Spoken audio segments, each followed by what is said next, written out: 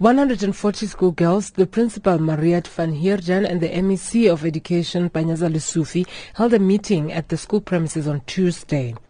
We've been stuck in an environment where our conditions are being conditioned, because they will say one thing and then tomorrow it's another and the next day it's another, and you get in trouble for doing what you were told in the first place, and now it's changed. And with the code of conduct in terms of hair, it's always changed according to the principal's needs, unfortunately to say.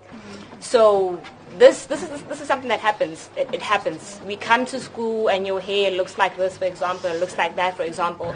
And depending on how they feel that day, then they act on how they feel. If they feel like, you know what, today is a nice sunny day and your hair might be a bit, just fix it tomorrow and come to school tomorrow looking like that. The hair issue has been going on for a long time, according to the aunt of one of the girls who posted a picture on social media.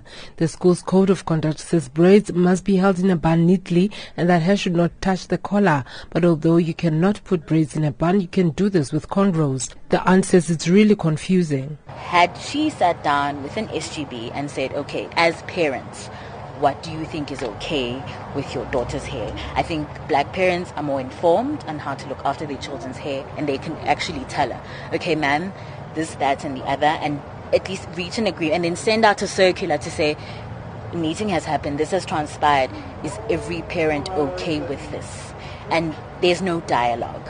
It's always, this is going to happen, sign on the dotted line, that's it. The principal, Mariette van Heerden, seems overwhelmed by the whole saga. When addressing the learners at the meeting, she did not address the specific issues. Each and every day, we learn from each other. What you've said, I'm not going to argue that. That's part of who we are, what is actually happening at school. I've just read something to you. You make it happen at school. So as we had been speaking about the situation in the staff room as well, we are being given 3 months where we have time, girls, to address not only the issues, as Sir said, there's not enough time, but we're going to work at these problems and at these issues.